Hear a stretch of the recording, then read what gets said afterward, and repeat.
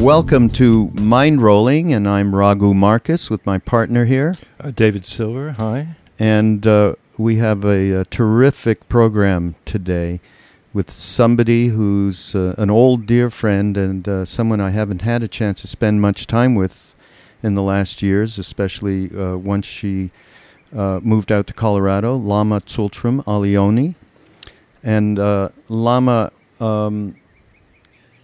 was in India around the time that I was in India with Ram Dass. Actually returned just around the time that I left Tsultrim. I think you came back by the end of 69, 70, something like that? Lama?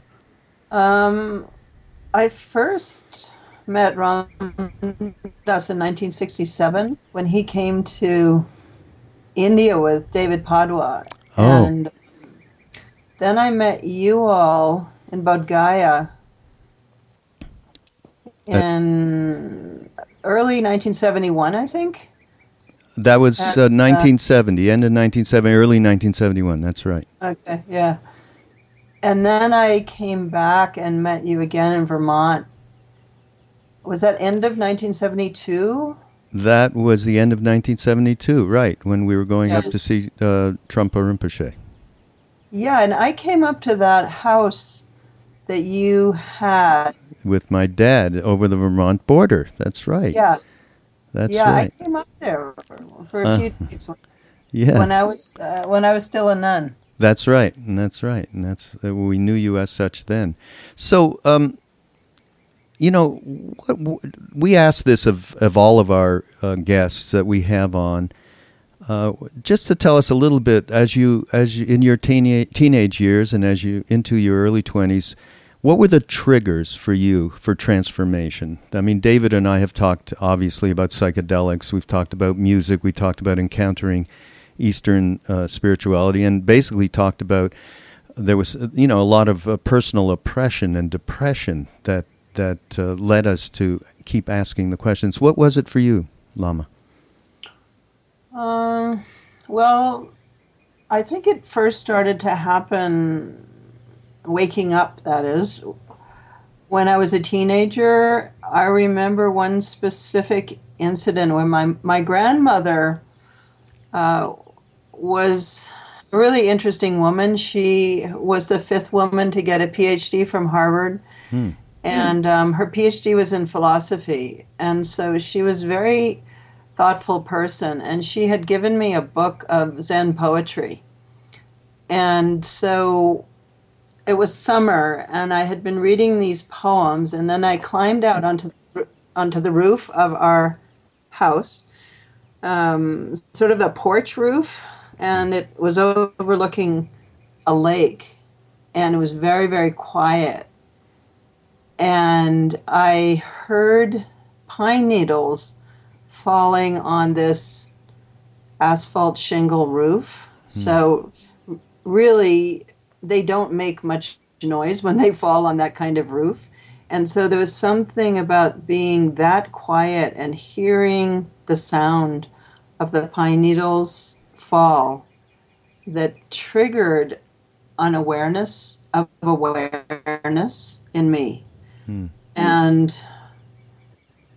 that combination with the Zen poetry and that experience. So I see that as a moment of, in some way, beginning my path. I wouldn't say I was spiritual, particularly as a child, except insofar as I was really wild.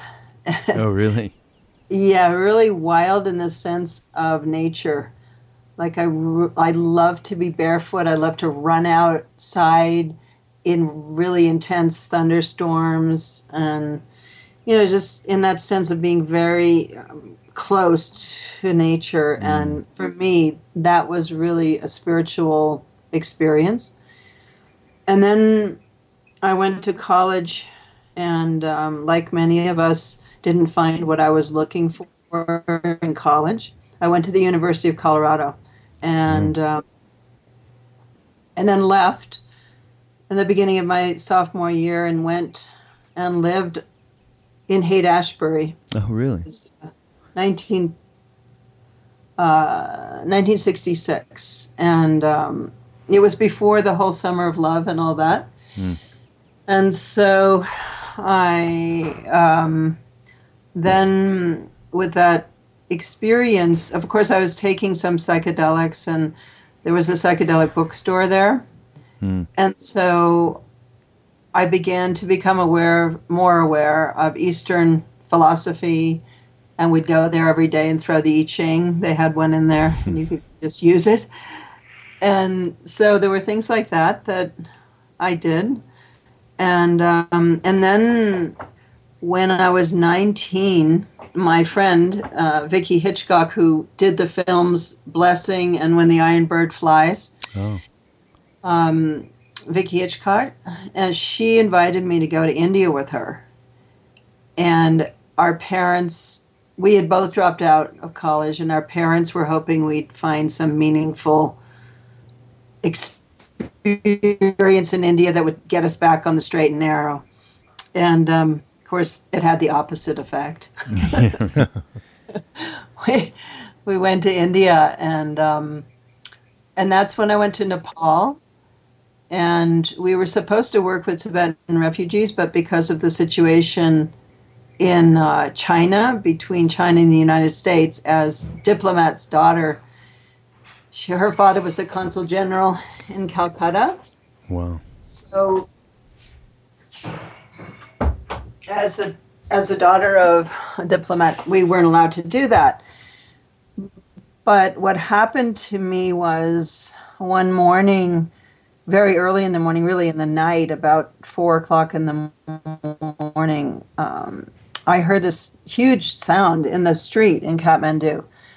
And it was this sort of makeshift band of Nepalese people. What they were actually doing was going to walk through the rice fields to wake up the rice. And so they walked through the streets with with just banging pots and pans. Yeah. And they had some old beat up trumpets and, drums and stuff. Anyway, so we got up and followed them. And they went across the bridge, across the rice fields, and then to the bottom of Swambhu, which is a sacred mountain in the Kathmandu Valley. And then they began to climb up this mountain, and there's a staircase that goes all the way up, straight up from the bottom. And so we followed them up, and just as we reached the top, the sun was breaking over the valley, and the Tibetans came out of their monastery with those longhorns, those huge Tibetan longhorns, and began to sound them. And it was this sort of sound before you were born. Right. And so that was when I met the Tibetans. And so for me, meeting the Tibetan people was really awakening experience, my first awakening experience, or reawakening experience, besides taking psychedelics and some of that. But it was this sort of longing that I felt when I met them that really triggered me. Right. And maybe talk about your first encounter, your first teacher, guru. Mm-hmm. Talk about that a little bit. That time when I was in Nepal in 1967, I stayed there in Kathmandu for a while. And then I hitchhiked across India with a Japanese traveler named Sawamura, and we went to Dharamsala. And so the first real direct encounter with a Lama was a Lama named Geshe Raptan in Dharamsala. But I didn't really have much relationship with him because Sawamura went to live there with him, but as a woman, I wasn't allowed to go live there. And so I met him maybe twice, and I was very impressed with him. He was like a mountain. He looked like a mountain. He was really solid, strong, being sitting on this bed. Mm. And then during that time in Dharamsala, I did a fasting ceremony called Nune. And in that ceremony, you don't eat anything or drink anything for one day. And then the next day, you drink and eat in the morning. And then you don't, again, have anything else the rest of that day and the day following. And you're doing a lot of prostrations during that time. And so it was very, very intense. And I had no idea what I was doing and what it all meant and why you would do this. But anyway, I was doing it. And then in the middle, I got word that a Lama, and I believe it was Ling Rinpoche. At the time, I didn't even know who it was. But I had asked to study mandala painting in Dharamsala. And so I found out that I had an interview with him about that. And so I left that Nune ceremony, walked up to Dharamsala, and then walked into the room with him. And he told me it would take a year of study before I began to draw the mandala. And then he said to me, the time that you spend in spiritual practice is the only time of any value. Wow. In your life. And that really struck me. So I was obviously very open at that point, having been fasting and in this whole experience. I went into this room in the monastery, quite dark and full of tankas and the butter lamps flickering. And then he told me that. And so that was also a really key message for me. Right. That then triggered me toward the path. Right. How old were you then, Lama? 19. Oh. And I had met Richard Alpert when he had arrived. When I was in Kathmandu at that time, before Dharamsala, I was actually living with Bhagavan Das. Oh, I don't remember that. Oh, my God. Wow, that's a movie. Yeah. Right there. Yeah, so I was living with Bhagavan Das and in this little house at the base of Swambhu Mountain. And he went by the name of Michael then. Yeah. And and then when David and Richard, who was to become Ram Dass, came into town, he started going to the Tsultrim hotel where they were staying, this really fancy hotel that none of us would ever go even close to meet him. And I think they took acid there, and then he came back with these like those tika things you put on your third eye. Yeah. But it looked like a mirror, kind of swirling mirror. Yeah. And then he kept talking about Richard. And then they left on the Be Here Now journey. Wow. So he had met Neem Karoli Baba, obviously, Bhagavan Das. He had met him, and that's why they went on this journey to meet him. He told Ram Dass about his guru. Did he tell you about it when you were together? About Maharaja? Yeah, but he talked to me more about Kalu Rinpoche. He had been with Kalu Rinpoche also. Right. He was wearing these sort of semi-Tibetan robes when he was in Nepal. Right. Like, he had the skirt of a monk on, but then he would not wear any top, you know? And his hair was down. It was before his hair was in dreadlocks. So his hair was this long blonde hair, you know. But anyway, yeah. I don't remember him telling me about Neem Karoli Baba. Interesting. But he must have told Ram Dass about him, and then, they decided to go on that trip. So that was the summer of 1967. Mm-hmm. Now, when did you meet His Holiness the Karmapa? Was it during that time? No. So then I went back to the West around Christmas of 1967, having been in India and Nepal for about 6 months. And then I made my way back overland from London by VW bus, going through all those countries, Afghanistan, Pakistan, so on, that you couldn't even think about driving through now. But at that time, you could. Anyway, so we arrived back in Kathmandu toward the end of 1969. And so when I got to Kathmandu, I heard everyone was talking about this Lama, Karmapa. Karmapa's here. Karmapa's in town.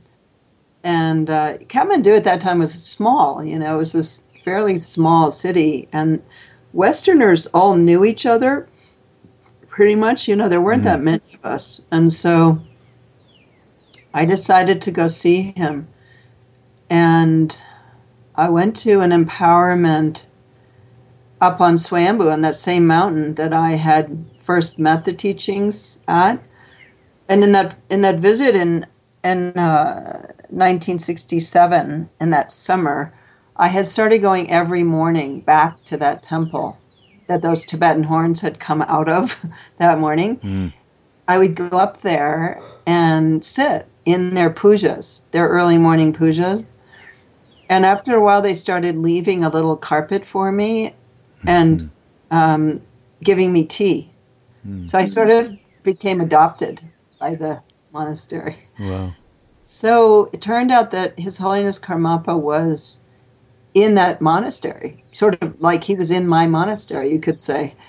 And so he was giving an empowerment, and he was doing it in the doorway of the monastery there in front of that Maitreya statue at the top. And so that was the first time I saw him. And when I walked by to get the blessing at the end, like everybody does, I felt this very strong connection with him.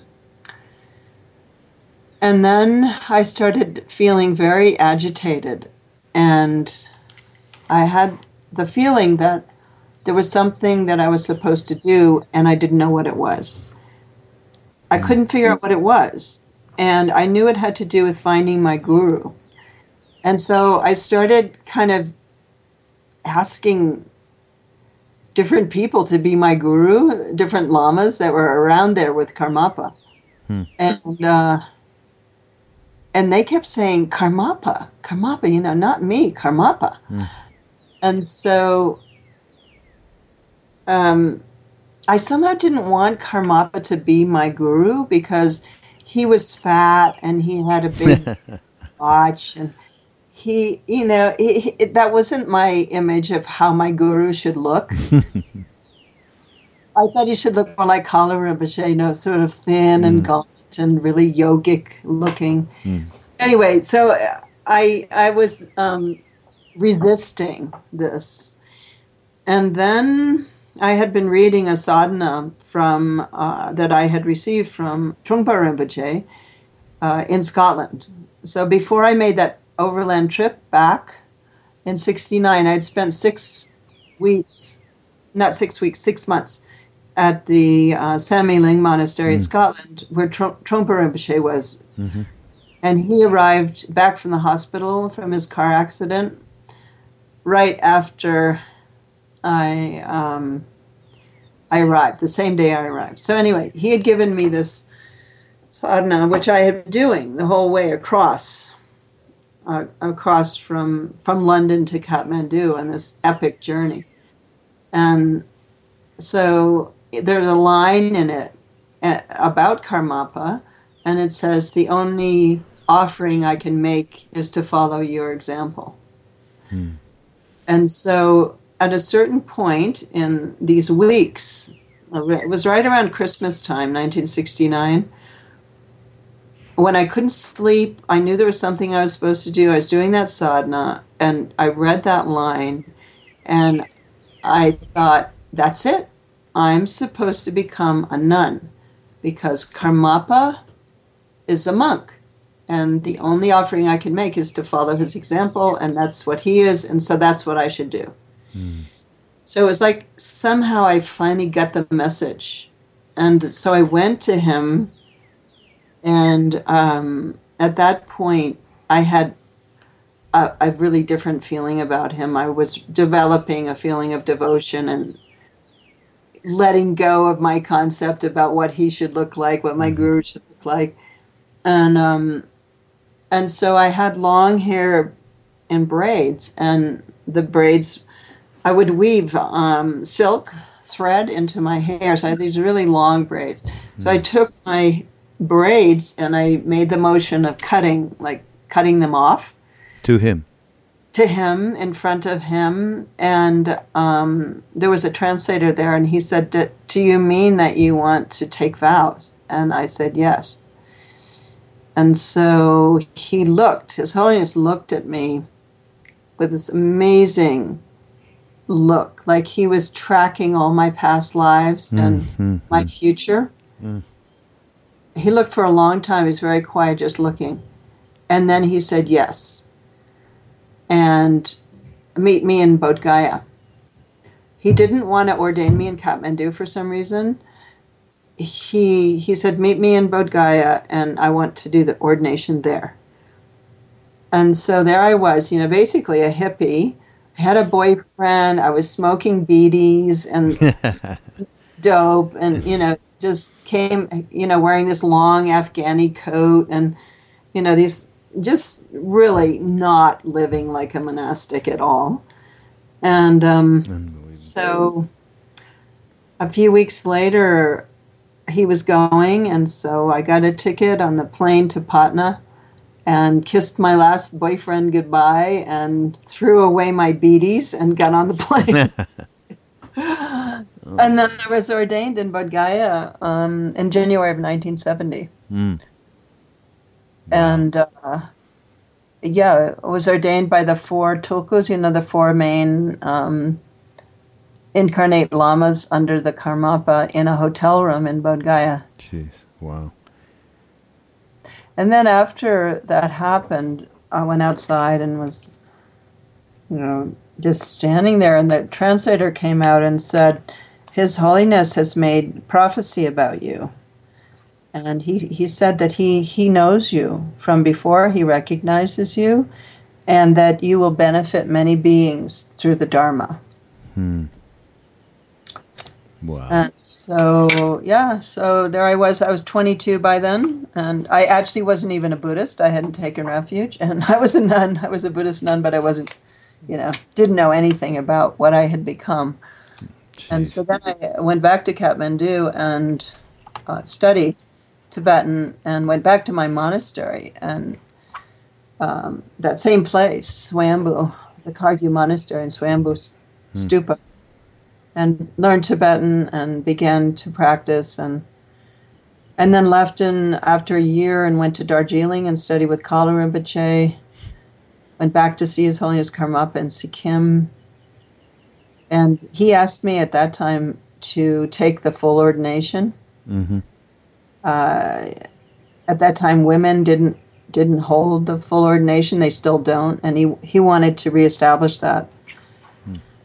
And you probably know about, there's a whole process that's trying to happen to get women to be able to have the full ordination. Yep.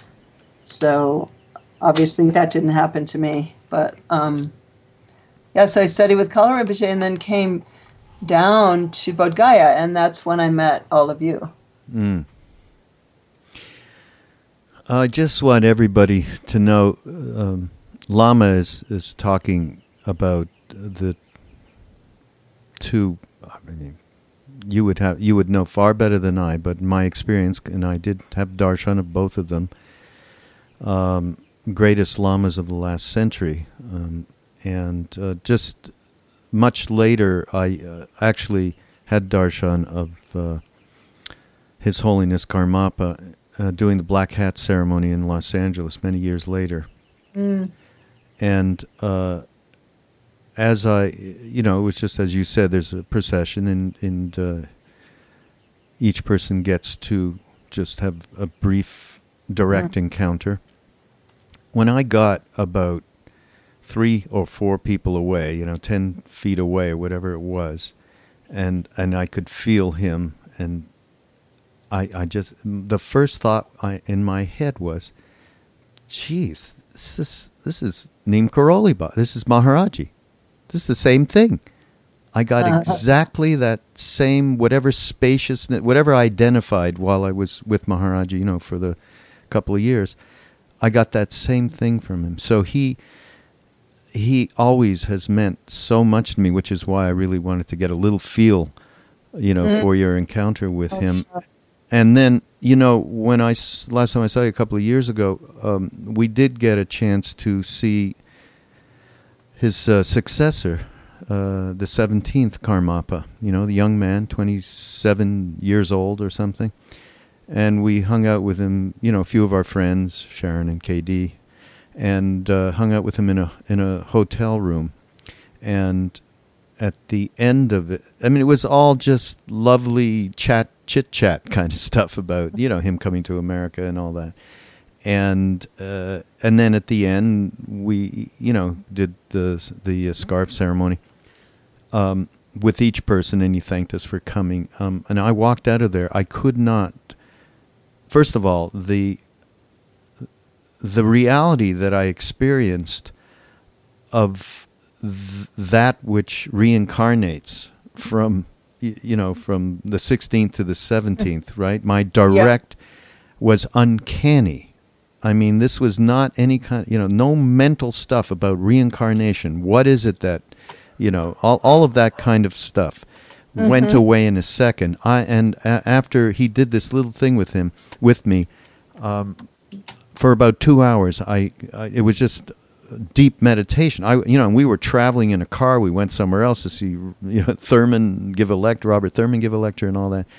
The power of that reality struck me so forcefully in that moment. I'll never forget it. And the other, I think Dr. Larry Brilliant and his wife Girija, or know of them. Yeah. They went to see His Holiness Karmapa not long before he passed, and he said, "What are you doing here? We come to get your blessings." And then somehow Maharaji came up and said, "You've already had, all the blessings that you need by this bodhisattva." So there's always been this tremendous connection for us, not only with His Holiness Karmapa, but also Kalu Rinpoche, who Maharaji actually used to talk about to people who said, "I want to go see him," and he had only the highest praise for him. So we were directly connected by Maharaji to the Tibetans and getting those teachings, inclusive of course, Chogyam Trungpa Rinpoche. So that's always been really close to me, and I never heard. I don't know. I probably. We're getting older, so maybe you did tell me some of this stuff a long time ago, but it's great to hear it again as if I never heard it before. And just for everybody out there, again, Lama, many people ask us, well, how do I encounter a being like this? Do I have to go to India? Do I have to go to the East? How do I do it? And I know that, it can be facile for us to say, well, right now, we don't know a lot of beings like these beings. There certainly are some, and His Holiness the Dalai Lama, we would always suggest to go, to any of his retreats and so on. But and this is something David and I have been talking about on some of these podcasts, about this generation finding that thing through people like you, Lama, through people like Ramdas, through whatever we may do, through people that have brought these teachings back from the East and are sharing them over here in a way that allows people to connect. We know tons of people who are devoted to Neem Karoli Baba now that never met him, and it was all through books and Ramdas, now Krishnadas or whoever.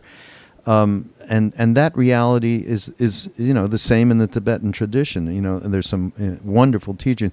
Why don't you just give us a little bit about your take on people asking that question?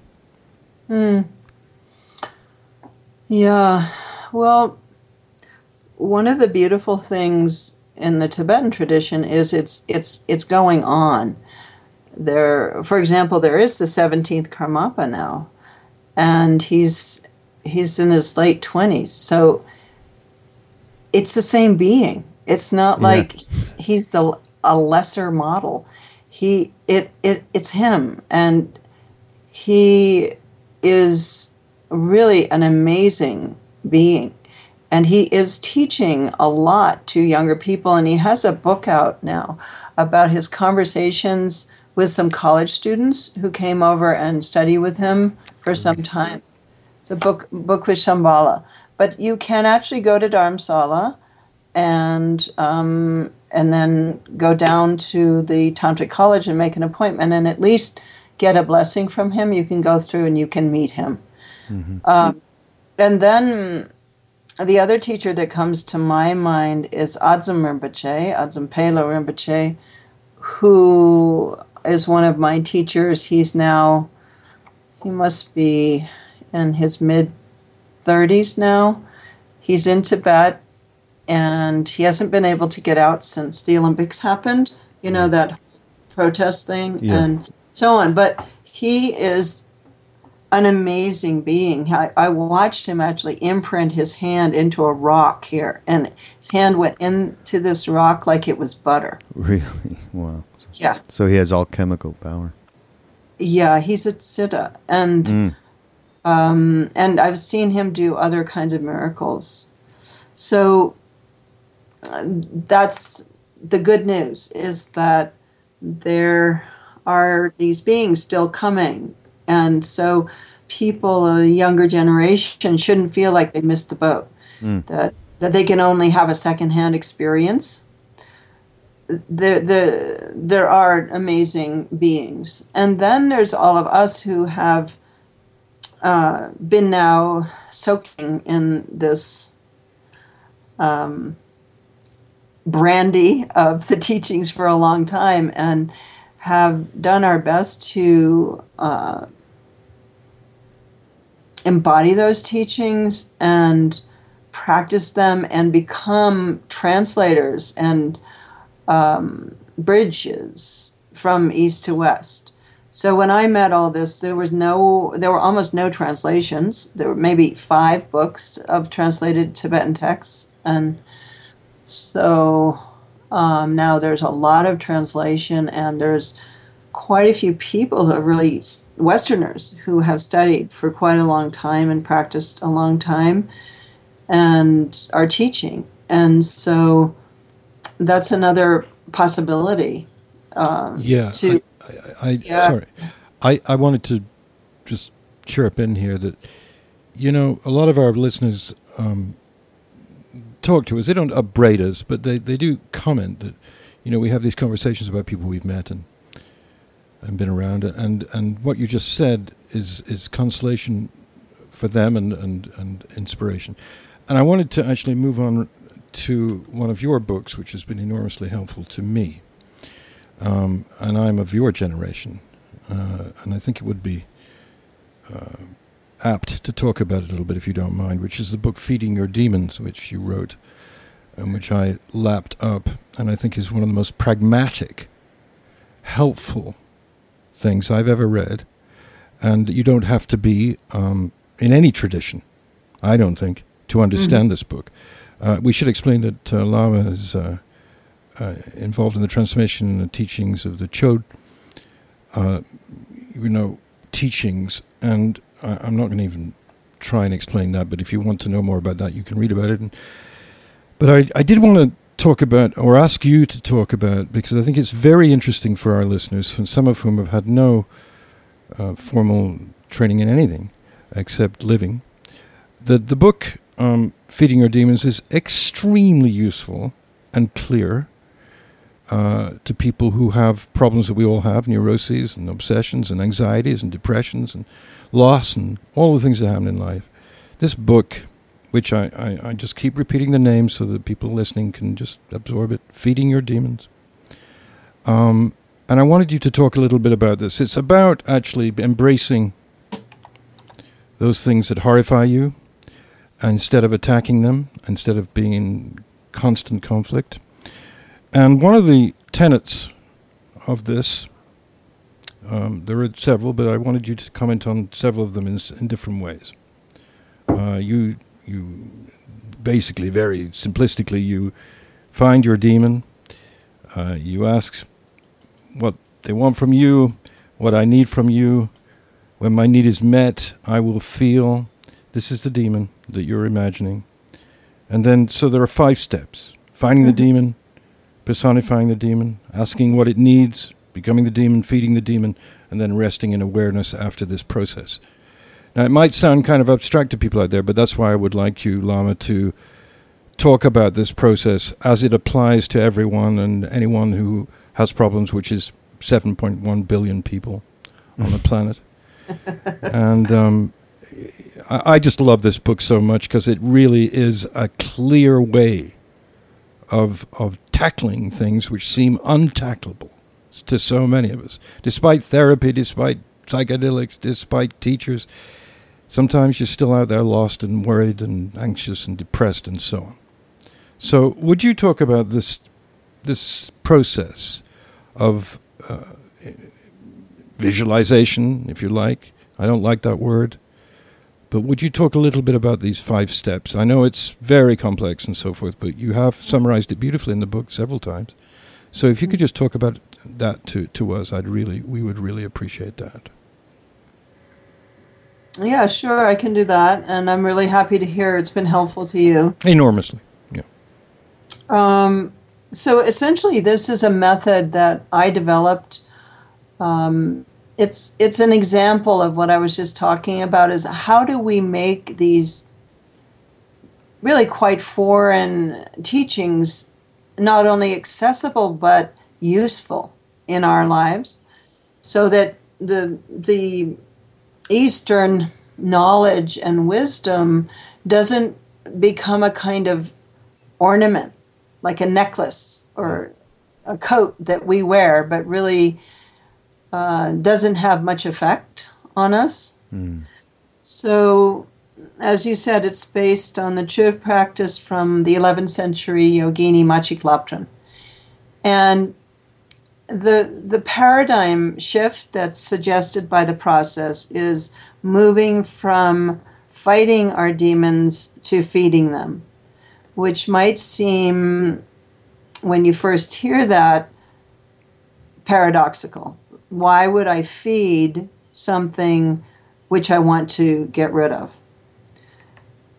What I discovered is that the more we fight our demons, the stronger they get. They actually are fed by, or their energy is increased by, our battle with them. And I think anyone that's ever struggled with an addiction knows this, that the more you fight it, the more it takes you over. And so the shift that this suggests can happen at a personal level, but it also has collective implications in terms of politics, families, businesses, and so on. So essentially, the method is, at the personal level, is to find the demon first inside your body. And so when I say demon, people might think, well, that I don't know what she's talking about. I don't have any demons. But think about anything that's taking your energy right now. Maybe it's a relationship issue. Maybe it's a fear, like fear of your financial situation. Or maybe it's a phobia that you have. Or maybe it's an illness, or either chronic illness or a current pain that you're just experiencing. So shall I kind of take people through this briefly? Yeah, Yes. I think that's Yes. excellent. Please. Okay. So let's do this together then. We'll just do it briefly together. So think about something that you'd like to work with today. And it could be, as I said, something physical, and it could be an emotional issue. If it has to do with another person, if it's a relationship issue, then you're not going to work with them as a demon. Unfortunately, we like to think of them as the problem, but we're going to work with the feeling that comes up around them. Or you can work with sort of an ongoing core issue that you have, or maybe something that's really coming up right now in your life. It's good to use something that feels active right now, something that's really draining you on some level to work with that. So I'll just take a moment. Let's take a moment and feel into what you want to work with today.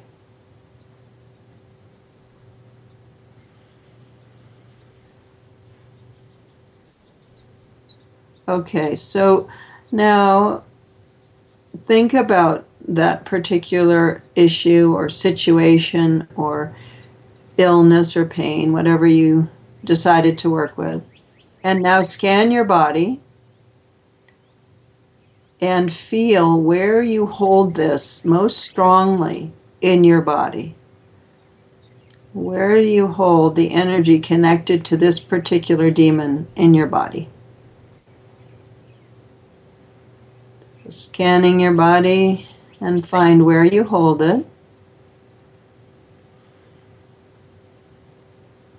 And then bring your attention to that place.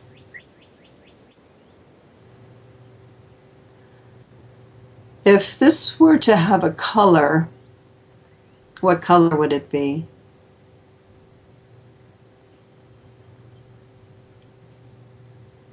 If this were to have a texture, what would the texture or consistency of this energy in your body be like?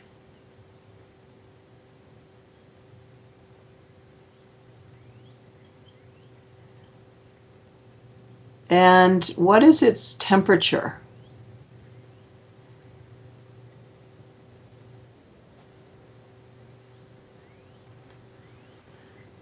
And now intensify that sensation. Bring your full attention to that place in your body with that color, that consistency, and that temperature. Bring your full attention there and intensify it.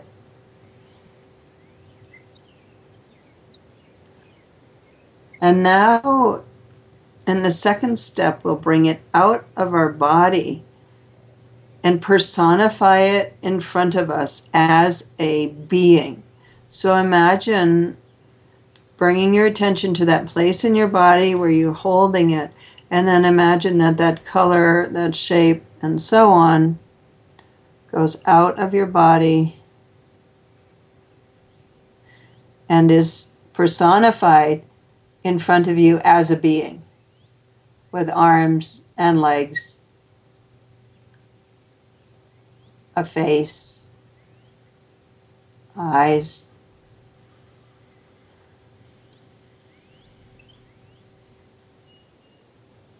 And now notice the details of this being. It's personified now in front of you. Its size, how big is it?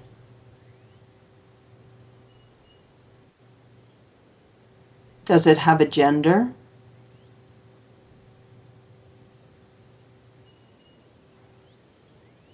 What is the surface of its body like?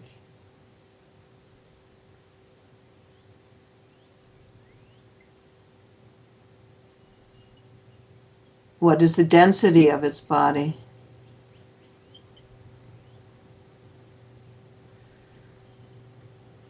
What does its emotional state seem to be?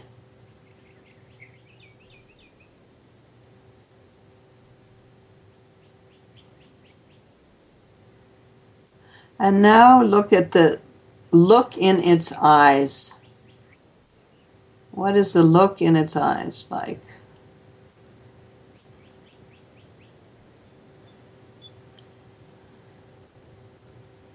And now notice something about it that you did not see before.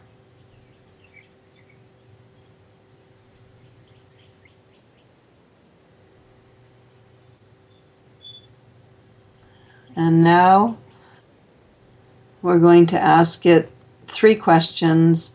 I'll give you the questions one at a time, and then you repeat that question asking the demon. What do you want? What do you really need?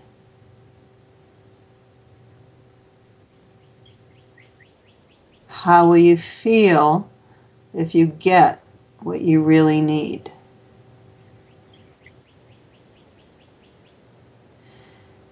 And now, if you're in a situation where you can change places and actually move into that place where the demon is in front of you, perhaps another chair or another cushion, and face where you are sitting now, and imagine that you take the body of the demon, that you're actually becoming now the demon. You change places and you become the demon. And so let's take a moment for that to happen. Change places, physically change places. And then become the demon. See your normal self in front of you. And now, as the demon, will answer those questions. So I'll give you the beginning of the answer, and then you repeat the beginning of the answer, and then complete the answer. So as the demon, really feel yourself in that body. As the demon, looking at your normal self, respond, what I want is, and tell your normal self what it is that you as the demon want. What I want is,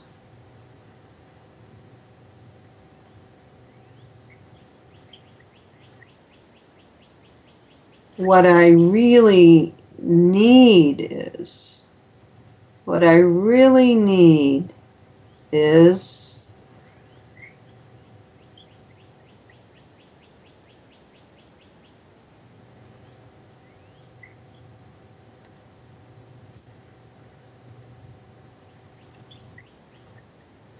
when I get what I really need, I will feel,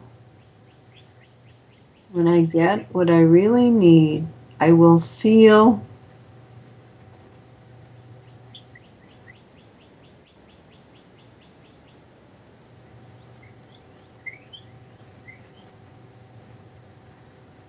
and now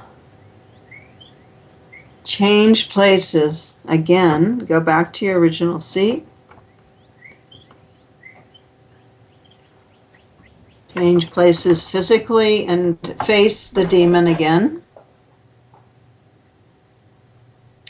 Take a moment to come back into your own body, seeing the demon in front of you. And now imagine that your own body dissolves. Your whole body dissolves and it becomes a nectar, a liquid nectar. And that nectar has the quality of the feeling the demon will have when it gets what it needs. So, see that nectar now moving toward the demon and feeding it. Feeding it. Perhaps it's going in through its skin, the surface of its body, through its mouth, this beautiful nectar that has the feeling that the demon will get if it gets what it needs, is feeding the demon and feeding it to complete satisfaction. The nectar is moving toward the demon. The demon's able to take it in, to be nurtured by it, to be fed by it. And then you may notice the demon beginning to change as it's being fed, morphing perhaps into something else.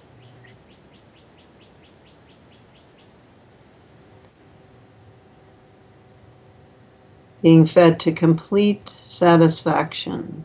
There's an infinite supply of nectar.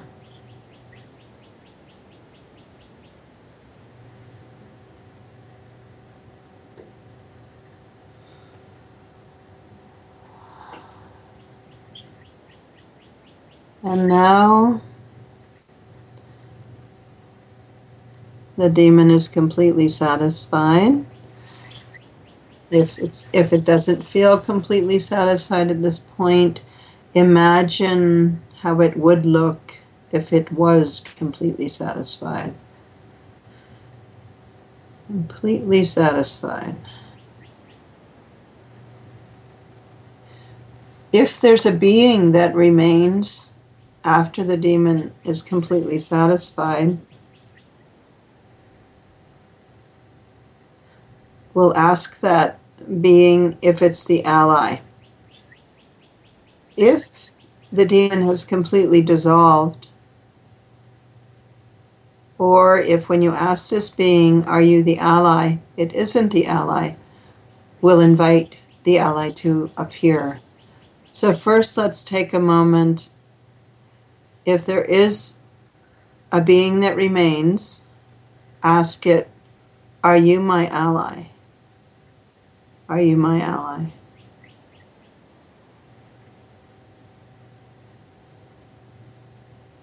If it says yes, we'll work with that. If it has said no, or if the demon dissolved completely, so there's no form left, now invite the ally to appear.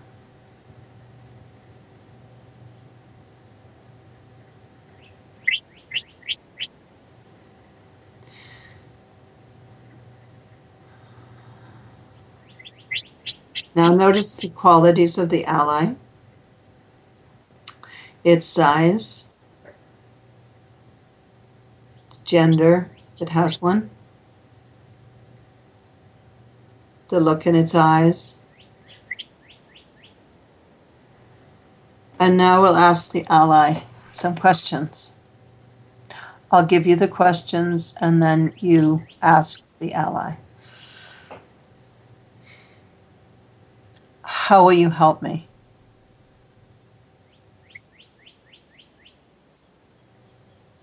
How will you protect me?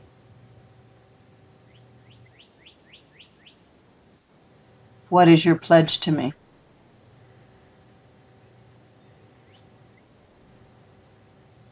How can I access you?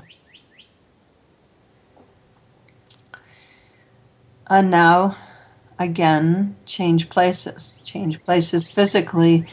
Go sit in that other seat and become the ally. Take a moment to move, change positions, come into the body of the ally,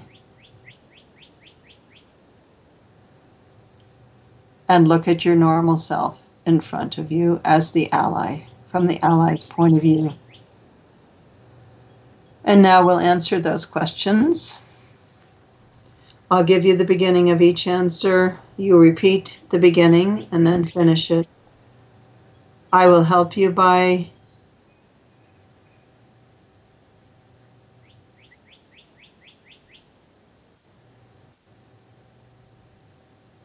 I will protect you by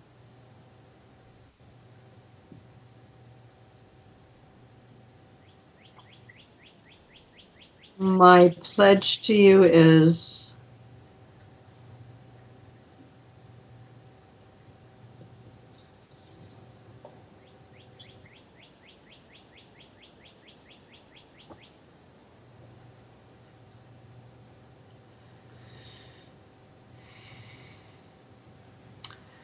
you can access me by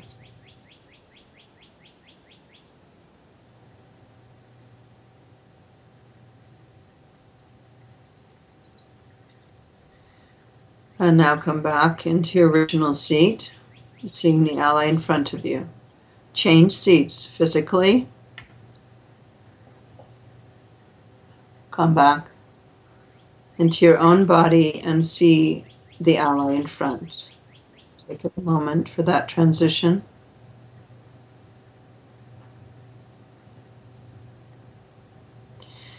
And now feel the energy of the ally pouring into your body.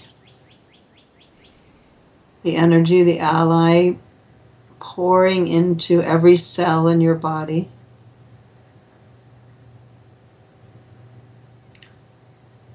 All the way down to your toes, through your arms, your fingers, top of your head, the whole trunk of your body. The ally's energy is pouring in and permeating your body.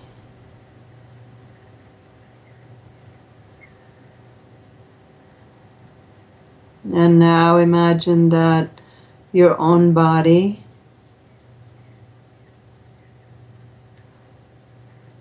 seeing the ally in front,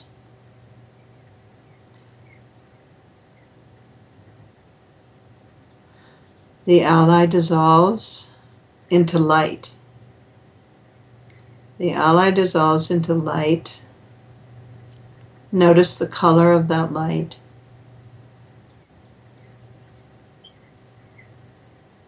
And then that light comes into your body.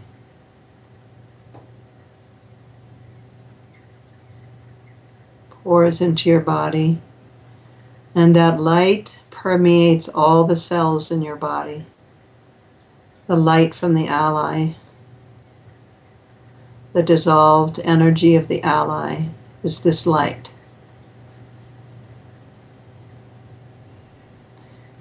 And really notice how that feels in your body.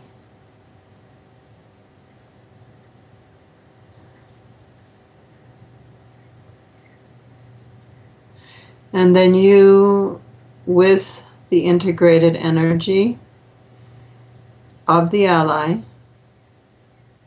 dissolve. Your whole body with the integrated energy of the ally dissolve and rest in what is ever present after the dissolution.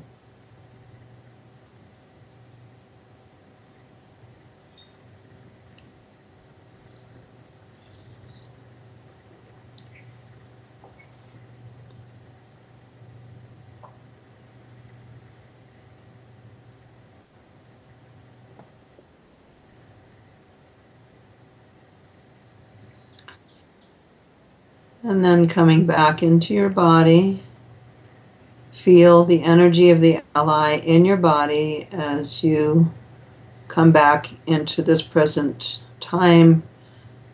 And if you've had your eyes closed, open your eyes. And as you do, keep the presence of the ally energy in your body.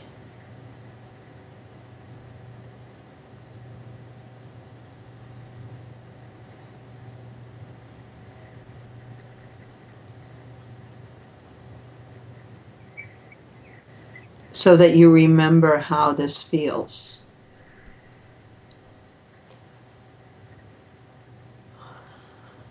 And that's the 5 steps. Feeding a demon. Thank you. I didn't mention before we started about how the actual demon transforms into the ally. That in the traditional story that this is drawn from, Machiglaptrin is attacked by a demon, and then she offers her body as nectar to the demon, And then the demon himself transforms into an ally who makes a promise to protect her. So he makes this pledge. And so it's the actual energy of the demon that becomes the ally. And that's an important concept, that it's not like you're calling in an ally to kill the demon like you would, say, with a hydra, like Hercules killing the hydra, where then he called in his cousin as an ally to kill that hydra with many heads. But the actual demon itself becomes the ally.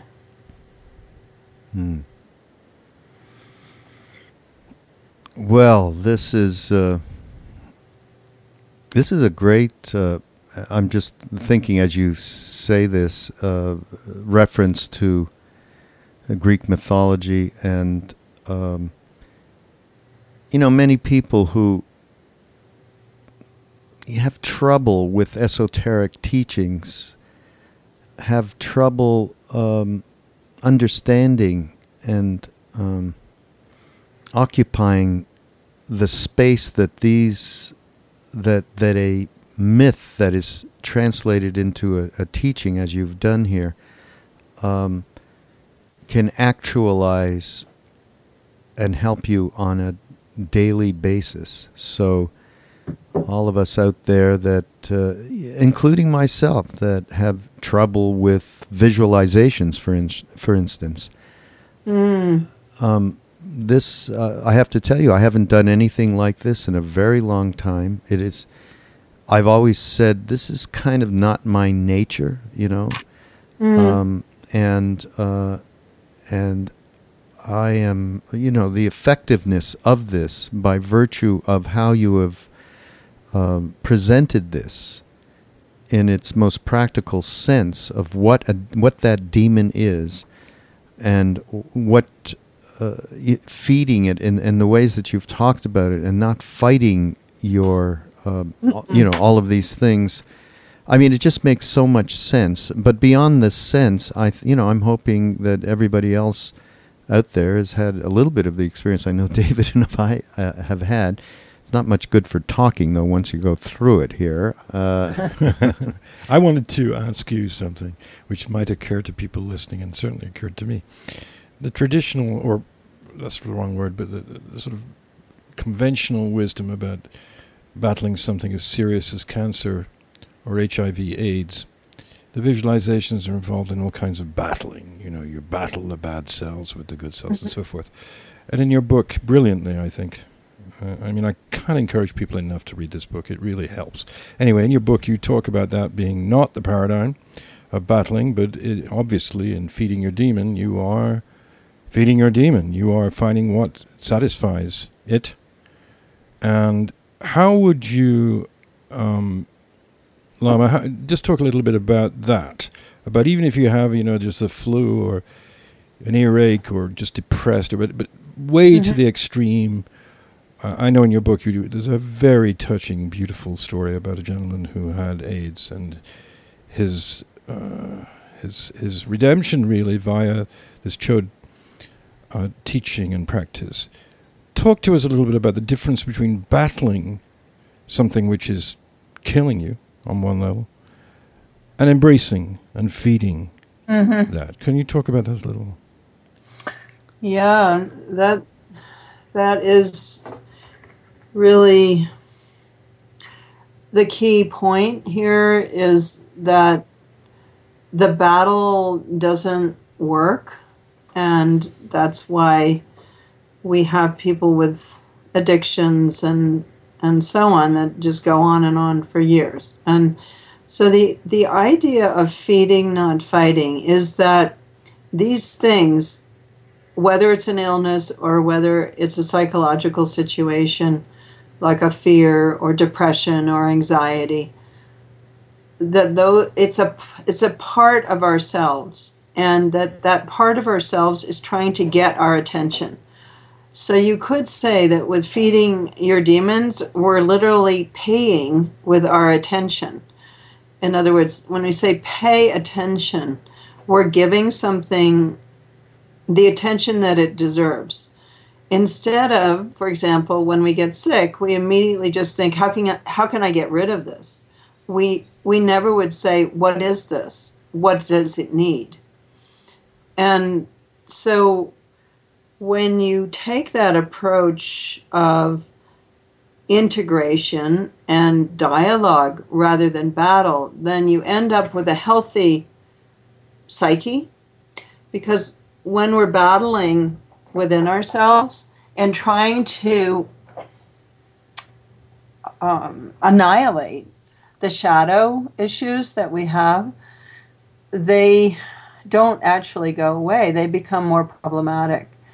And so really, if we think of this as a part of ourselves that's trying to get our attention, and we give it attention with love and compassion, then that piece of our shadow self, if you will, if you know that concept from Jungian psychology, that the shadow is the parts of ourselves that we don't want to admit to ourselves, that we have them.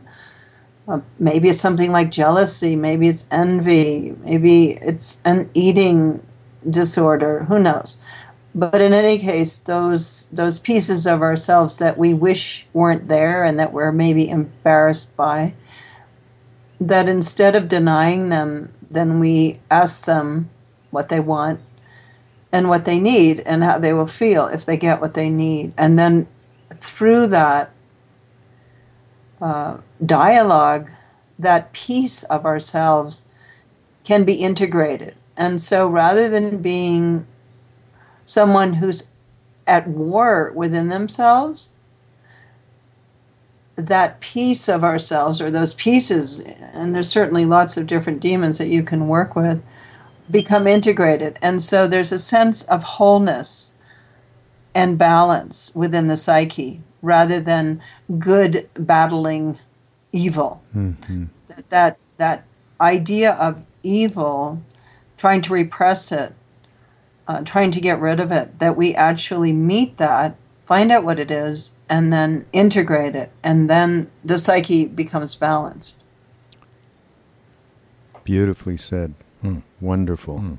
This is so much of what we encounter with our gang that's become listeners, or just emails that we go back and forth on with people, is so critically this point of, how people are. I mean, it's in our culture, it's in our genes to fight everything.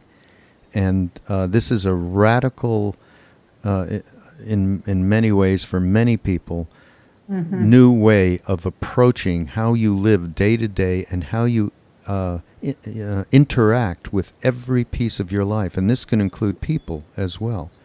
And you speak about Gandhi having to deal with some English bureaucrat, or rather high bureaucrat, and people were saying you can't meet with him or whatever, and he's your enemy, and he's our enemy for sure. And he said, well, okay. And then the guy came and he made him a cup of tea. And being English, I know what that means. And they had a cup of tea together and they talked, and gradually it softened. And there was good result from this, with no fighting, no animosity, no cold or hot anger, just reconciliation. And that's brilliant, isn't it? Isn't that amazing?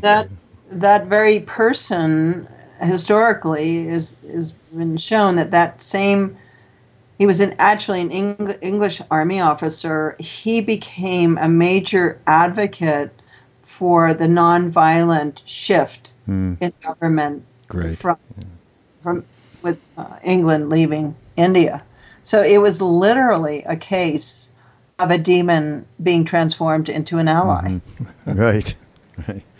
Oh, there's another example in the book that I found very interesting from Africa, where it was in Guinea, and the Portuguese were occupying Guinea at that time. This was in the 70s, and there was somebody named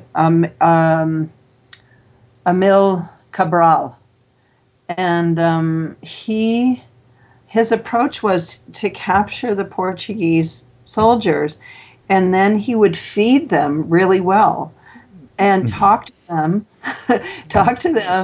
about the political situation and why Portugal should leave Guinea and why they should be independent. And then he would release them.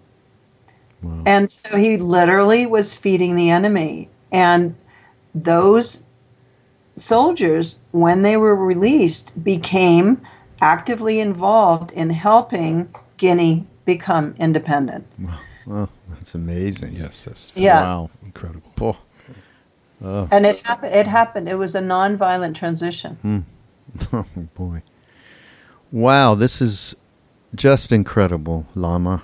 Thank you so much for giving us all of this information and so valuable to everybody. And it's not, you don't have to become a Tibetan Buddhist to take advantage of this. You don't have to become anything. One thing, though, if you want more information from Lama and or participation in some of the retreats she runs and so on, why don't you give us our website and a way to get in touch with you, Lama? Yes, of course.